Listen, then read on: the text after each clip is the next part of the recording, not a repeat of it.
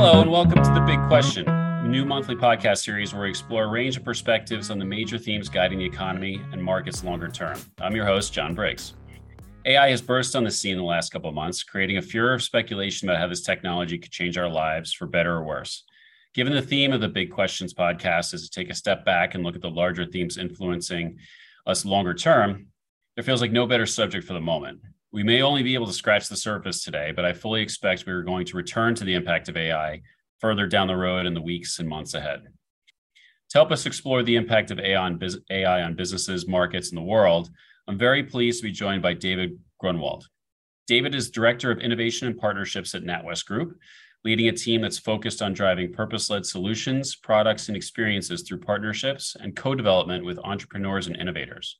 He joined the bank in late 2022 from a boutique venture capital firm and was previously Vice President Innovation at the retail platform Farfetch, where he focused on startup investments and acceleration, platform strategy, and strategic projects, including Farfetch's founding membership in Meta's Libra stablecoin project. Earlier, David was Global Head of Partnerships at Google for Startups and previously led partnership development for ads in EMEA. He has founded 3 technology businesses, spent a number of years as a management consultant advising on digital strategy. David, thank you again for joining us. Great to be here. Okay. So first, as I noted, AI, specifically generative AI, has exploded onto the scene. But these technologies, and there's a growing number of them, so I know this is a very general term, even at this level, as we just start talking about it, they've been around in various forms for some time, but this isn't something that just happened overnight. So just to start out, set the table, why is AI gaining so much popularity or momentum right now? Yeah, you're absolutely correct. So this isn't new. Traditional AI based on pre-programmed rules and algorithms that perform specific tasks has been around for quite a while. That's services that require pattern recognition or logical deductions and things like clinical support decisions used in healthcare. So we've gone through this journey of AI to ML to deep learning to Gen AI. And I guess even the current Gen AI wave, which first hit the headlines in November or December, was foreshadowed. So the concept of a GPT, a generative pre-trained transformer, which unlocked the current LLM wave, has been around since OpenAI launched it in 2018. The transformer bit was first described in 2017 by Google Brain, which is Alphabet's in-house lab. And, even last summer, DALL-E 2, which is a graphical LLM, was the toast of my kids.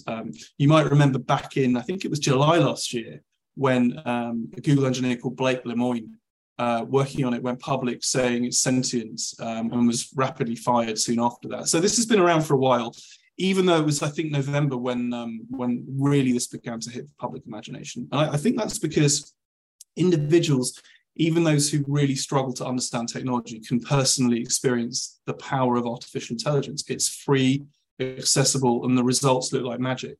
And ChatGPT, which version 3.5 was the LLM in question back in November, took 5 days to acquire 1 million users and 2 months to acquire 100 million users. And it took 16 years for mobile phones to obtain the same number and 75 years for landlines. So this is moving very quickly. My view is it tapped into societal fear and wonder, which is because on the first glance, it's so human-like. It's scarily good, which did lead to this hyperbole from journalists and influencers.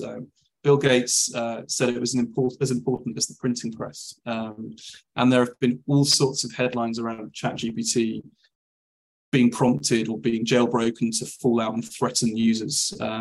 We've seen examples of companies like Samsung losing proprietary data to this thing. So it's generated a bit of swirl, it's fair to say. Sam Altman, who is the CEO of OpenAI, has made a bunch of comments that range from this thing is going to generate great companies, but it will kill humanity. And I'm paraphrasing here to this is the next big industrial revolution. But no one really fundamentally knows how this works. I guess from a business standpoint, we're trying to take a more sober assessment of uses and understand the various applications out there and how they can be leveraged. But it's no wonder where you've got models that are producing songs, the fake Drake that went around the internet a while back, deepfake audio clips, Steve Jobs talking about the COVID pandemic, years after he passed away. It's no wonder that's attracting attention. Yeah, I'm going to come back to a few of those things you mentioned just when we talk about potential opportunities and risks. But I like how you put that societal fear and wonder and combining that with free. And yeah, that's the recipe for and cheap data storage behind it, right? And that's the recipe for a pretty quick adaptation. So I want to read you something that was recently in the New York Times. And this is quoting now. In 2013, researchers at Oxford University published a startling number about the future of work. 47% of all US jobs, they estimated, were at risk of automation over some unspecified number of years, perhaps a decade or two. Well, we're a decade on, and we're seeing similar prognostications when it comes to AI about whole businesses, whole industries. Yet when you look back at that one, 10 years later, the US unemployment rate, just use it as an example, was until recently at historic lows. I tend to think of these things, yes, there's always going to be winners and losers. You and I, we were talking about this podcast, talked about, the railroad industry. Yeah, if you were taking care of horses, it was pretty bad, but it sparked a whole new wave of engineers and steel and construction and telegraph lines that ran along the railroad. So we hear all these doomsday predictions. And I see a lot of similar arguments about whole professions are going to just disappear. So I guess besides that prognostication, I have two questions for you. When it comes to these kind of prophecies and AI, how much of that is hype and how much is reality? And second, with any important change, like I said, there's going to be winners and losers, but should we be afraid of sweeping changes across any particular industries? Really interesting. So look, the first thing to say is this isn't all hype by any means. So Goldman have predicted, I think this is a couple of months ago in April, that Gen AI could raise global GDP by 7% based on labor productivity, and that there are 300 million jobs that could be exposed to automation worldwide. But with all new technologies, there'll be new roles and occupations created. So 60% of today's workers are employed in occupations that didn't exist in 1940, according to The Economist. And look, prompt engineering is as new today as social media manager or drone operator was in 2010. So this is not something that's new. What's clear is that we will all, in professional and personal contexts, be exposed to and interact with Gen AI in the not too distant future. My view is that it will augment humanity to the most part. I mean, it will replace some, clearly. And actually, the US labor market statistics, I think last month, did show a small number of jobs being specifically removed because of Gen AI. And that's only going to grow. BT announced 55,000 job losses in the UK by 2030 as it moves into AI, based on becoming more efficient, more digitized. Citigroup is cutting jobs as a result of AI automation. And I guess what's notable there is these announcements haven't universally gone down well with investors or stakeholders. It may be too early. However, if you're in, I guess, computer graphics or low-value copywriting or SEO or potentially SEM or some of these newer jobs, or someone who reviews ultrasounds for nasty disease imprints, which was an early example of LLMs doing their thing for skin cancer, you probably are concerned. And the difference between these jobs and those previously displaced is that these are higher order work. It's not loom operators in the industrial revolution context or train drivers that have already been automated. This is knowledge workers. That's I guess the case to be concerned.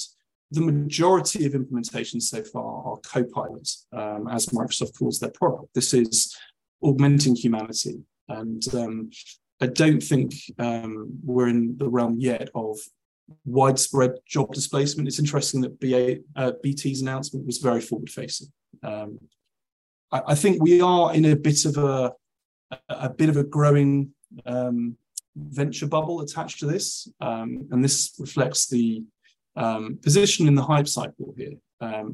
And to your point about how much of it's reality, how much is hype, I'll ask listeners or viewers to answer that for themselves. When a French Gen AI startup that was a matter of weeks old raised $113 million in a seed round based on no product, just hiring staff and a brand name. And when I was building startups, the seed round was 500K. NVIDIA shares are up over 200% this year to $1 trillion market cap. They've joined the likes of Alphabet and Apple at that valuation. So there is a huge amount of hype here. It's going to take some time to play into widespread job destruction. I think there's a view that there is likely to be some displacement. Yeah, I particularly liked how the prompt engineer, which I've certainly learned a lot about since I've been investigating this, because in my role as a data analyst, I sometimes find that the hardest challenge is not, the data itself, but asking the right question. So, that certainly seems like something that I think a lot of us, maybe I'm just speaking for myself, but could certainly use. So the other thing is, when you think about what you said about how away from some industries, we should all maybe think about this, perhaps not necessarily with fear, and how can AI replace me? But if you want to make yourself a little bit more reliable, or perhaps going forward, how can I use AI to make me more efficient, right? Of course, I'm the strategist who does a lot of writing, so I'm going to think of it that way and not the other way.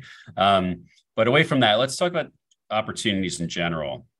Obviously, there's a ton of potential applications. It could bring significant benefits for businesses, the wider economy, and all of that. But frankly, it's hard to know where to start. So if you're, a business leader or in business, where is there some kind of framework or even just some guiding principles that if you're walking in and you're in a group of business leaders that you would suggest to help them understand how and whether these technologies can help them and help achieve their goals? And how do you get your head around this from a very beginning standpoint? Yeah, great question. So Gen AI, it has to be understood as a nascent technology with bugs. So the first thing to do is be cautious, appreciating that it is likely to be a game changer, but it's not quite there yet. And I think when it comes certainly to industries that are highly regulated, like finance, we're in very early days. I was at Money 2020 Europe a couple of weeks ago, and there was not an overarching narrative of Gen AI is going to change the world. It will come, I'm fairly sure, but it's too soon for certain industries. It's also not fully mature enough to replace humans in most situations. You really exposed yourself to a risk there. So for a start, and relating back to Sam Altman's comments, and this is widely observed, no one really understands how AI makes decisions. This is the nature of a neural network that is black box. So there's no transparency, and that's going to be problematic for regulated business where, habitually organizations supply algorithms to regulators to examine. And in the consumer context, or in just the world of humans interacting with computers, we're seeing examples of, for example, an eating disorder helpline that disabled its chatbot due to bad advice.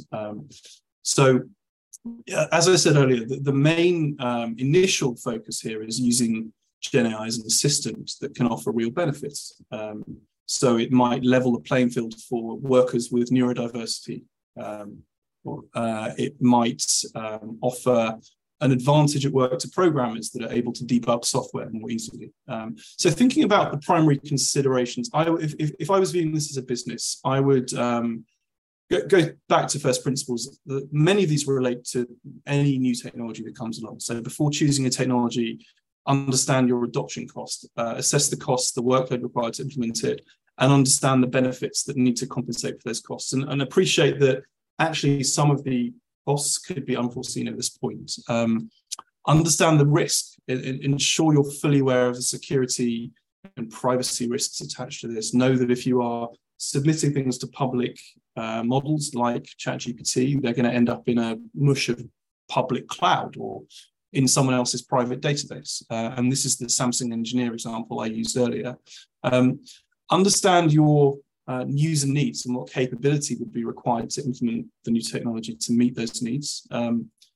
Again, basic, but think about interoperability and integration. The API layers attached to these models are not fully developed yet. You're seeing the rise of app stores. OpenAI announced its ambition, I think, a couple of days ago to have a fully fledged app store, but GPT agents that plug into different things. How easy is it or difficult is it to connect with other technologies that are already in your business?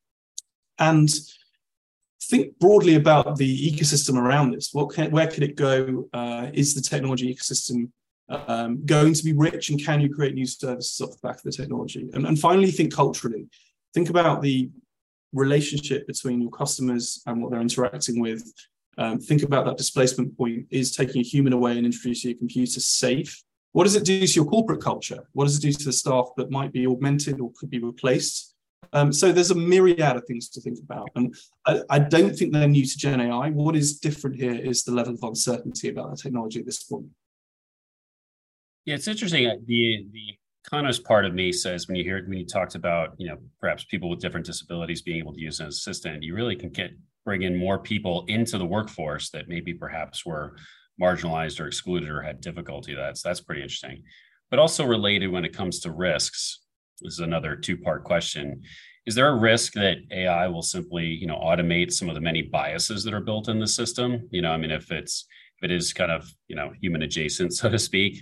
There's countless stories about companies that with the best intentions unconsciously, code or program things for credit cards that, score some groups less than others. And, you can't necessarily determine where it came from. But, so is there a chance that many of our biases get kind of automated or integrated in this, or do you think it actually can solve some of that? And then on the regulatory side, and I think with the lens of kind of the crypto environment we've seen and the speed of that, can regulators actually keep up with some of this stuff?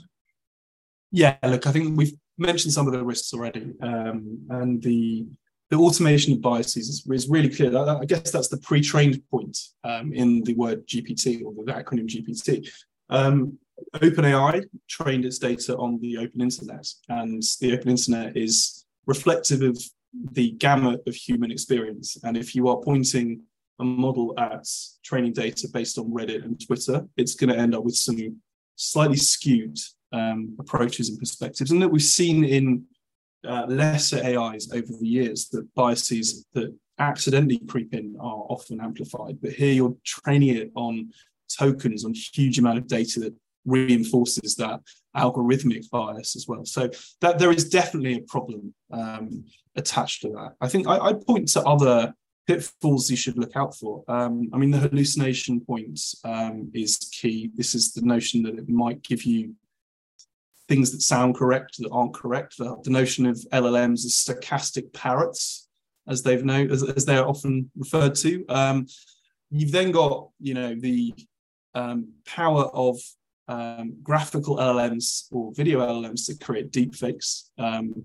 Mentioned the Steve Jobs example, but actually a lot more darkly and a lot less trivially, a very large proportion of deepfakes that have gone to court are pornographic. I think it's something like 96%, and that's typically non-consensual, which is hideous and is a growing risk here. I think there's another risk I point to, which you didn't specifically allude to, which is more profound in some ways and less specific. But what happens when the marginal cost of creative production declines to zero? What happens when everything is derivative and the sum total of human knowledge and experience and creativity ceases to evolve and is just reflexive of what happened before? So again, a little bit more philosophical. Turning to your question about regulators. So regulations are needed, I think, for transparency, explainability, and accountability to allow scrutiny of these systems. And there is a basic safeguarding point for humans, for intellectual property, for privacy, that is required. This, I think, is a very classic example of a technology that's ahead of the regulators. And different markets have tried to tackle this in different ways.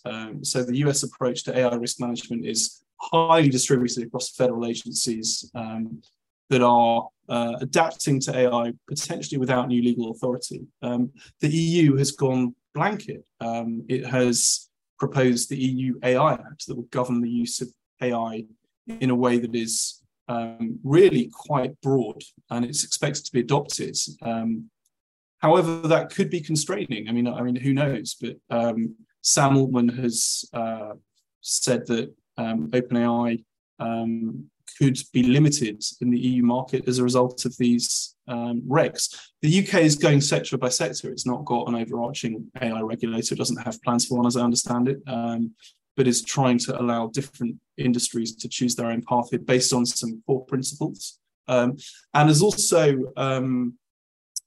announced that it's going to hold a global summit this fall to discuss AI regulation, which is something that's got backing from US and other jurisdictions to do. And I think the UK is trying to take a leadership role here That's sort of high level industrial policy based, but it could be quite useful to base that in an economy like the UK that has a big research as well as fintech based to it. So there's a lot happening. As I alluded to earlier, some of the financial regulators around the planet demand that financial institutions provide transparency to their algorithms that allow, for basic financial decision making to happen.